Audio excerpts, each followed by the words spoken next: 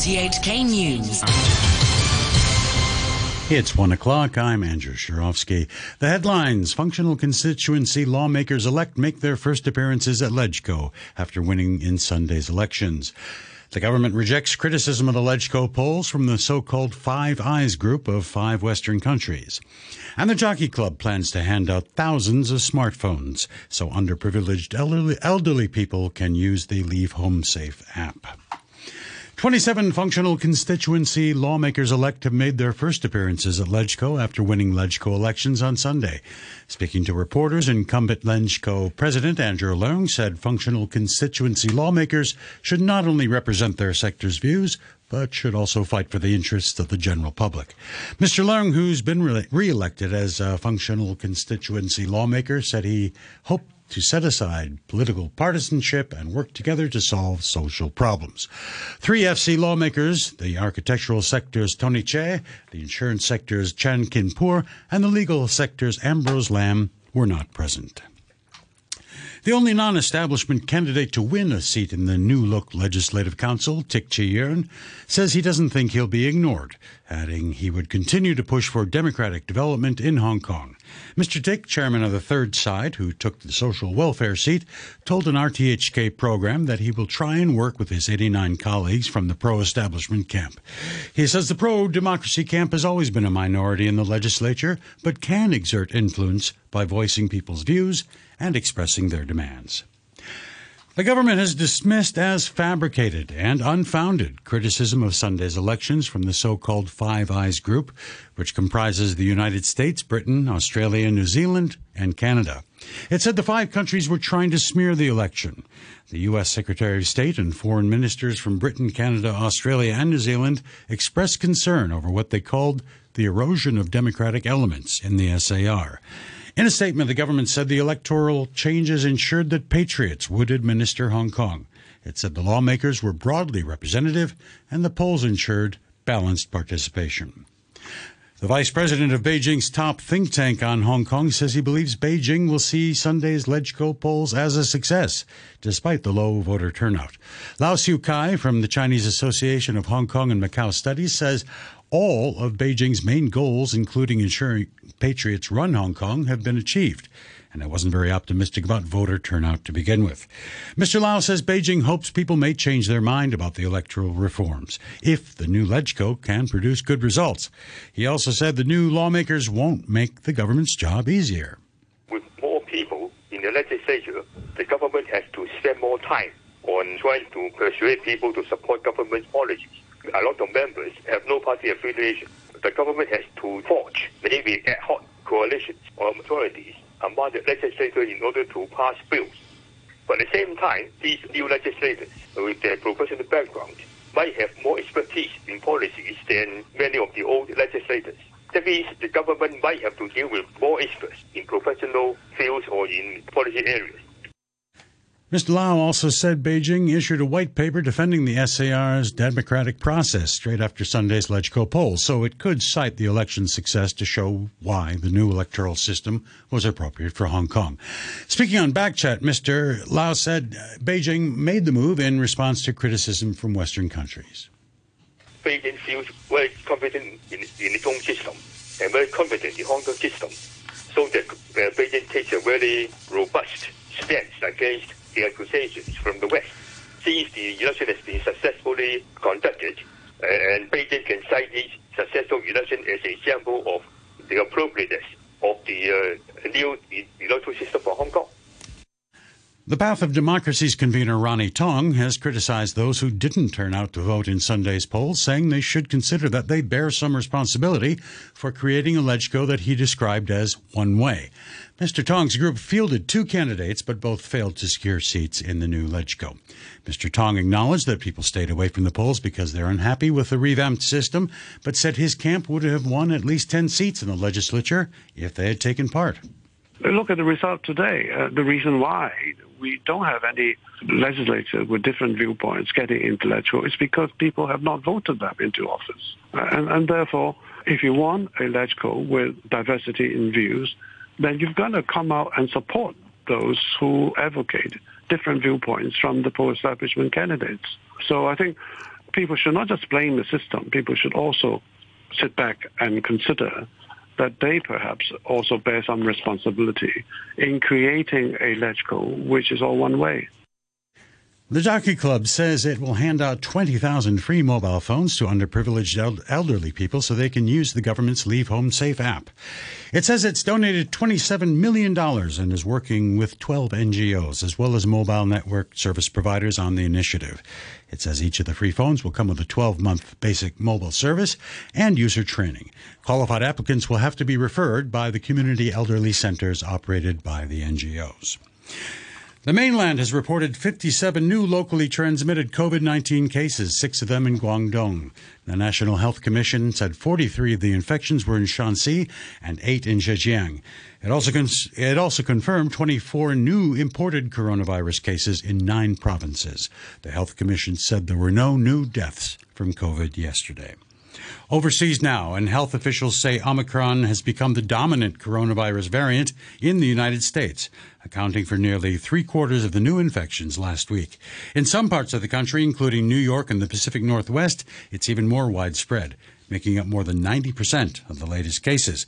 The White House Press Secretary Jen Psaki told reporters that President Biden will speak about the situation later today. For those who choose to remain unvaccinated, he'll issue a stark warning and make clear unvaccinated individuals will continue to drive hospitalizations and deaths. That is not trying to scare people, or maybe it is trying to make clear to people in the country what the risks are here of not being vaccinated. European countries are continuing to impose more restrictions to try to slow Omicron's spread. In Ireland, an 8 p.m. curfew has come into force for bars and restaurants. The BBC's Katia Adler has more. Europe has a seemingly ever-changing patchwork of COVID restrictions right now, throwing travel, holiday and business plans up in the air and leaving much of the hospitality industry despairing, bracing themselves for the economic year ahead. One thing that unites the continent is fear of the Omicron variant, but even inside the EU, there's little coordination over how to stop its spread. Brussels has little power when it comes to health matters. Vaccine rollouts, lockdown plans, it's each member state for themselves. Austria emerged yesterday from a relatively brief national lockdown, for example. The Netherlands has just begun one, and Germany says it may be hard to avoid one. New Zealand has delayed plans to begin reopening its borders because of concerns about Omicron variant. The quarantine-free travel for citizens returning from Australia will now be pushed back to the end of February. They said the changes were a precaution while scientists learn more about the new variant. The phased reopening would eventually have allowed vaccinated tourists back into the country at the end of April, provided they isolated for 7 days upon arrival. Japan has executed 3 prisoners by hanging. It's the first time the country has carried out the death sentence since 2019. The secretive manner in which executions are conducted in Japan has long been criticized by rights groups. Inmates tend to be informed just a few hours beforehand, and their families only notified after their deaths. A jury in the United States has begun deliberations in the sex trafficking trial of the British socialite Ghislaine Maxwell. She denies grooming girls for abuse by the pedophile Jeffrey Epstein, who killed himself in jail 2 years ago.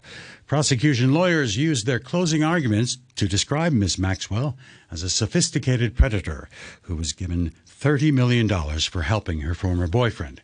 But her defense team insisted that the allegations were false and that she was being made a scapegoat because Epstein was no longer alive. Researchers in Britain have found the largest ever fossil of a giant millipede. Analysis of the discovery suggests the creature was as long as a car. The BBC's Jonah Fisher reports. The fossil was discovered when a boulder fell and cracked open at Howick Bay in Northumberland. It revealed a 75-centimetre long section of what's now been identified as an Arthropleura, a giant millipede that lived more than 300 million years ago. Researchers at Cambridge University say that the whole creature would have been about 2.7 metres long and could have weighed 50 kilos. Back then, the weather in the north of England was warm and tropical, and given this Arthropleura's size, it's possible that it ate small invertebrates and even amphibians. The Chilean currency and the Santiago Stock Exchange have fallen sharply following the victory of the left-wing candidate Gabriel Boric in Sunday's presidential elections. The peso lost more than 3% of its value against the U.S. dollar, and the stock market dipped 10%, with mining stocks particularly hit hard. Mr. Boric has promised tougher controls on mining to protect the environment. He said he'd name his cabinet as soon as possible to provide certainty to the markets. The democratic decisions made by the people of Chile should not be subject to pressures that aren't along democratic lines. However, the signals are also important, of course. One of the things we discussed with the former President Piñera is precisely the work done by risk rating agencies and how Chile held its rating despite all the difficulties we've experienced. A short time ago, the Hang Seng Index was at 22,878, 125 points up on the previous close. Turnover stands at $54 billion. There was a new Hong Kong record on Day 5 of the FINA World Swimming Championships in Abu Dhabi. The women's 4x200 meters freestyle relay team qualified for the final in a record time of 7 minutes and 55 seconds, .48. Katie Tang, Si Hang Yu, Chloe Chang, and Stephanie Au teamed up to beat the previous Hong Kong best, set 3 years ago by more than 5 seconds. They went on to finish 8th in the event. Canada won gold, with the United States taking silver, while China came 3rd. English Premier League football clubs have agreed to play games scheduled over the festive period despite the ongoing disruption caused by COVID-19 cases. Only 4 of this week's 10 fixtures were played, after teams told the league that they were missing players due to COVID. Clubs have now been advised that they should fulfill their matches if they have 13 fit players plus a goalkeeper. More details from the BBC's Simon Stone. I think the Premier League think they are in a bit of a tricky situation. They're already in a position where some clubs are 3 matches behind, and I think they felt as a collective that this would have been counterproductive to create even more of a fixture backlog when it's not immediately obvious how you play the games, or where the space in the fixture list is going to be found to play the games that have already been postponed. The Women's Champions League holders Barcelona have been drawn to play Real Madrid in the quarterfinals in March. Arsenal and Wolfsburg are in the same side of the draw. On the other side, Bayern Munich are up against Paris Saint-Germain, with the winners moving on to face Lyon or Juventus. The BBC's Joe Curry says the all-Spanish matchup could be a fascinating tie. This is arguably the tie of the round, an all-Spanish affair. Barcelona, last year's champions, widely regarded as not just the best team in Europe at the moment, but also quite possibly the best team in the world. They're playing a style of football we haven't seen in women's football for a long time, if ever before. It's fast, it's free-flowing, it's attacking. It's a beautiful thing to watch. They've got an incredible squad, including the likes of the recent Ballon d'Or winner, Alexia Putellas. And to give you an idea of the form they've been in, they came up against Arsenal in the group stage, beat them 4-0 and 4-1, compared to Real Madrid, who are relatively new to European football. To be fair, they even knocked out the likes of Manchester City in the qualifying stages. But you'd be a brave person, I think, to bet against Barcelona, not just getting through to the semis, but probably the final. And it wouldn't be a large surprise if they lifted the trophy again. A summit of world football's governing body, FIFA, has been considering plans to double the frequency of World Cup competitions. The change faces fierce opposition from Europe and South America, but is supported by the body representing Africa. Delegates were told biennial World Cups would generate more than $4 billion in additional revenue over a 4-year cycle. Gianni Infantino is FIFA's president. The World Cup every 2 years is just one of these elements which we are discussing when we discuss about the future of football and what impact we want for the future of football. We are looking at the entire calendar. We are looking at how we can make football better. And we are looking also at how many we can bring on board with a new way of organizing football in the future to capture the young generation.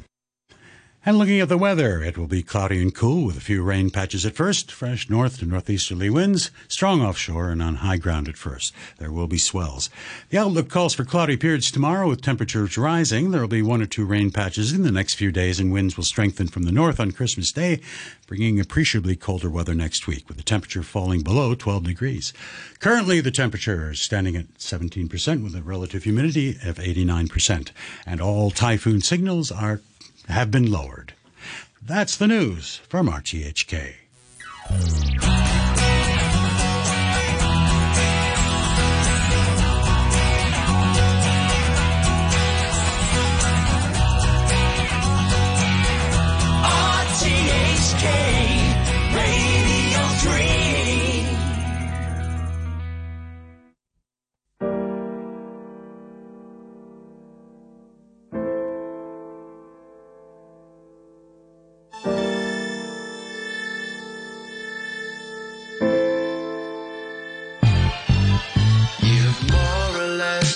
Forgotten me this summer,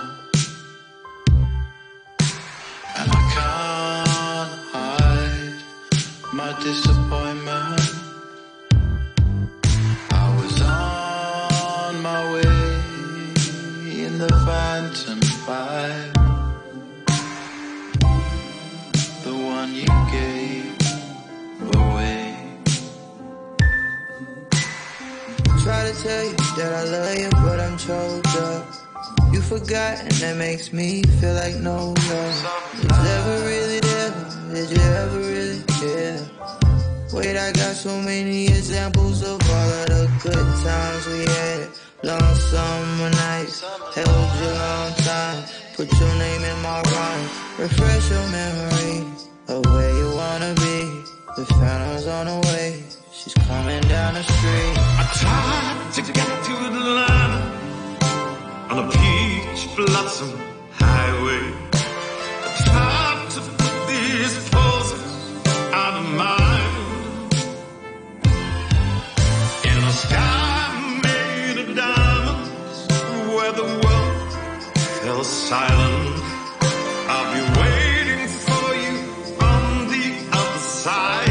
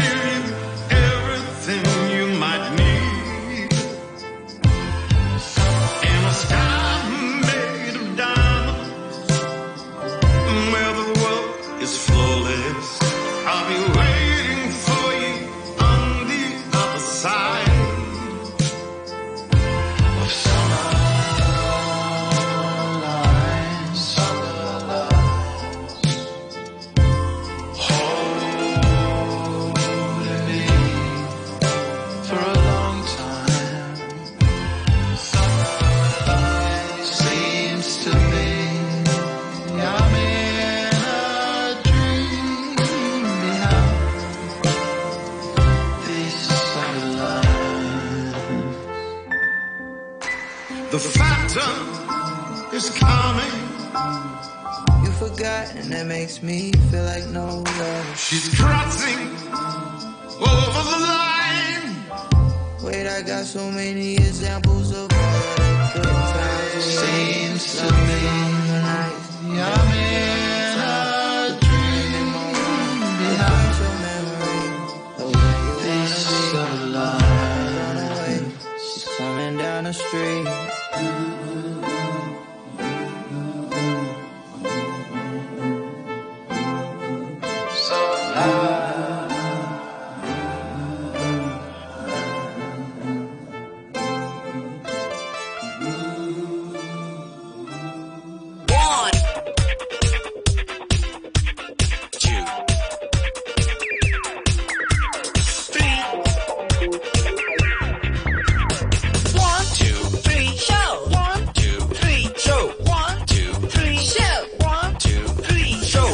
Good afternoon and welcome to the 1, 2, 3 show with me, Noreen Mayer, on this Tuesday afternoon. How are you doing?